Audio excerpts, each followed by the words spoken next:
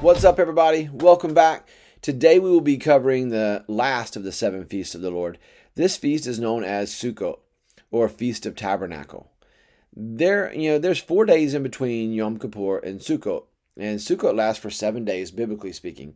This is an interesting feast because it foreshadows a time that has not yet come, but we'll get into that shortly. Sukkot is a fun holiday or feast of the Lord to celebrate, and at one point it was the biggest of the 7 feasts. So, also it is one of the 3 feasts that was considered a pilgrimage festival, meaning everyone who was able had to travel to the temple in Jerusalem to celebrate it as commanded by the Torah. Interestingly enough, the 3 feasts that required everyone to travel to the temple in Jerusalem was Pesach, which is Passover, Shavuot, which is Pentecost, and Sukkot, which is Feast of Tabernacles.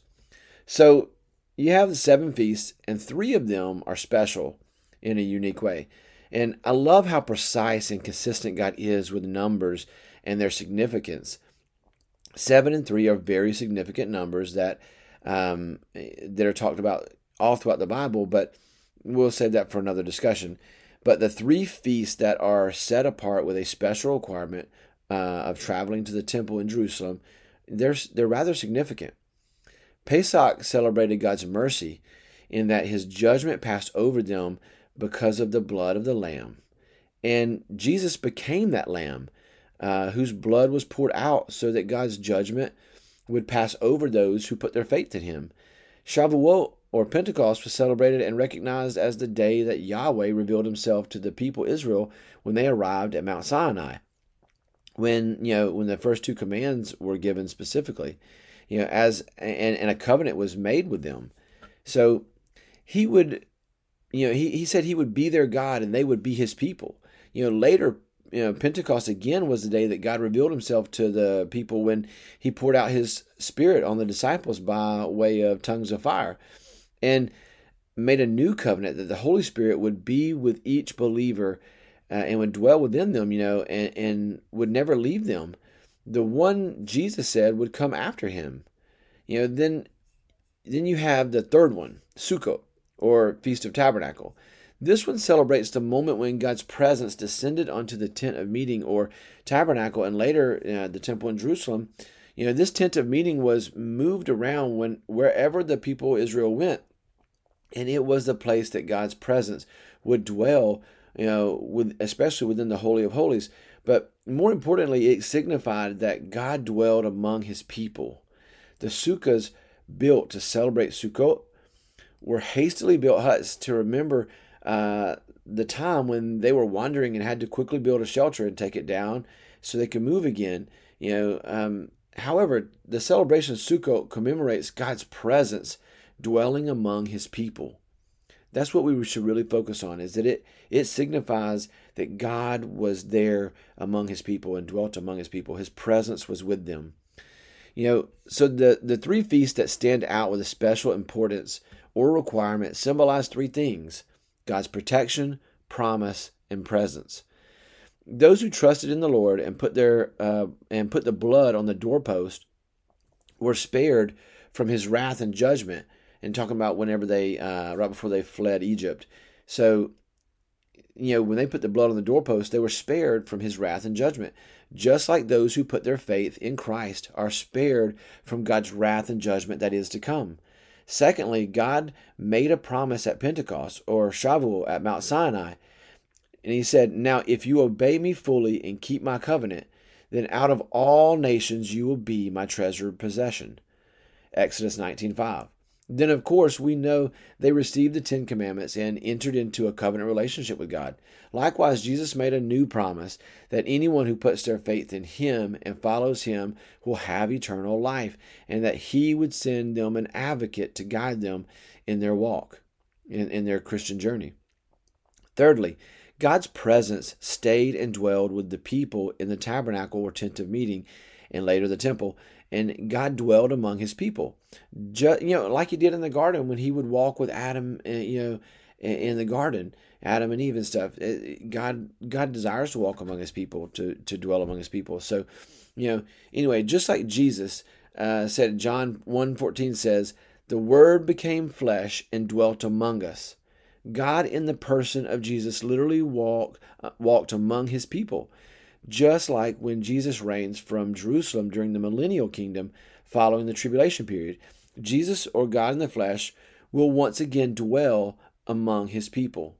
That is what Sukkot celebrates and foreshadows. Jesus sent the Holy Spirit to live with us and guide us in our Christian journey, but one day he will once again dwell among us as he did before.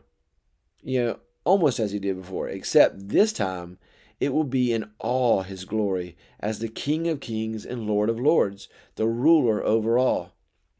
Now, I love Sukkot because it speaks of hope and celebrates a time we should all look forward to, a time of peace and joy as Jesus dwells among his people once more and rules over all the earth personally.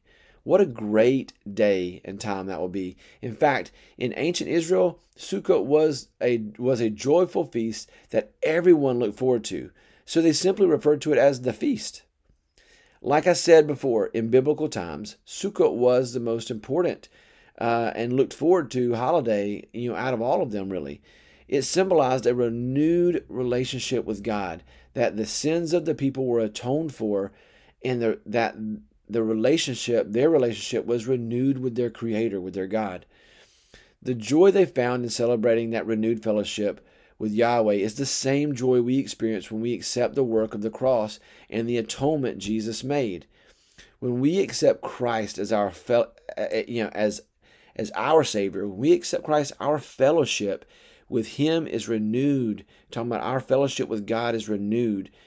And the way it was broken when Adam sinned and plunged mankind into sin, at the cross, our fellowship with God is renewed, and that's so powerful. The fellowship may have been broken in the garden, but it was renewed at the cross. Sukkot also served as a reminder of how God is the great provider and how He provided for them in the wilderness. The Sukkot was a symbol of God's covering, protection, and provision. For the believer today, it is a reminder of what we get to look forward to, the coming kingdom of our Savior, when He will once again dwell among His people physically, referring to that millennial kingdom, that 1,000-year reign. But during that time, all the nations will come to Jerusalem to celebrate the feast. Check out Zechariah 14:16. Then the survivors from all the nations that have attacked Jerusalem, talking about the tribulation period, the end of it, will go up year after year to worship the King, the Lord Almighty, and to celebrate the festival of tabernacles, or Sukkot. At the end of the Great Tribulation period, after the Battle of Armageddon, those who enter the millennial kingdom, along with those who are born during that kingdom, during the 1,000-year reign of Christ, will travel to Jerusalem each year to celebrate the festival of Booths, or Sukkot. Essentially all people in the millennial kingdom, Jew or Gentile, will celebrate Sukkot as they rejoice together in the presence of Yeshua. Sukkot symbolizes God's provision for His people. It reminds us that God desires to dwell among His people, and that one day we will dwell in the presence of the Almighty in His Sukkah, His temple. However, the thing that jumps out to me is the emphasis God puts on rejoicing in His presence. Biblically speaking, Sukkot was to be celebrated for 7 days. Remember, 7 represents a sense of fullness or completeness. It's complete perfection. God equates rejoicing in His presence to complete perfection. That's how important it is to get alone with Him, to stand in His presence and rejoice. Rejoice over the fact that God, the God of heaven and earth, the Creator of all things, wants a relationship with you and wants to express His love for you. As a child of God, you are blessed and highly favored. The whole world could come against you, and they would still be outnumbered when He's on your side. In closing, Sukkot reminds us of the importance of just being in God's presence and rejoicing over who He is in what he has done and will do for you. There is a sense of peace, a calmness that sweeps over you when you are rejoicing in his presence. The 7 feasts of the Lord were annual reminders of what God had done for them, and they were meant to bring the person and nation's focus back in alignment with him, so they could continue to walk in his grace and mercy and enjoy the fellowship that God intended for them to have. The 7 feasts were also meant to foreshadow the one who would come and fulfill all 7 feasts. Like all of Scripture, the 7 feasts were and still are all about Yeshua. All about Yeshua. All about Jesus. Along with rejoicing in the presence of God, the nation of Israel was required to live in a sukkah during this feast as a reminder that God is their provider. Let us live in a way where we constantly are reminded that he is still our provider, Jehovah Jireh. God, thank you so much for all that you do for us, for all the ways that you provide for us. I am grateful for the many lessons learned from studying your word. I am grateful for the 7 feasts and the importance of their message.